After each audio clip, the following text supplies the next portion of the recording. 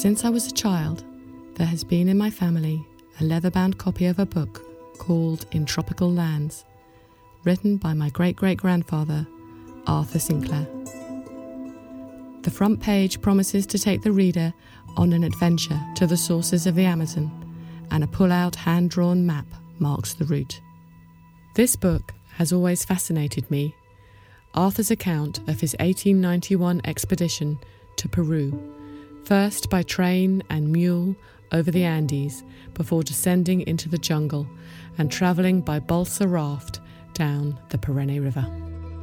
He was guided across the trade routes by Catholic priests, seeking the assistance of local tribes and the enigmatic King Chokery, until finally reaching a standoff with rifles loaded at the Cascades of Ipoki.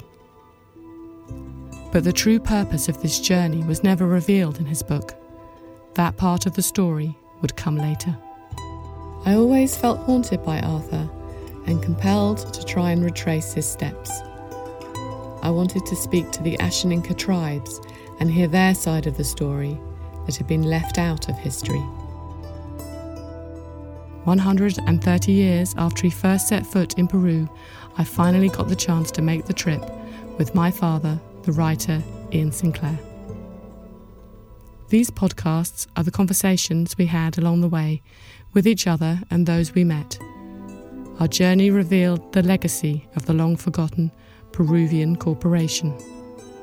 Sometimes the dead demand your attention, and your ancestors start pulling on the rope that connects us back. Sometimes the past is a place you can visit.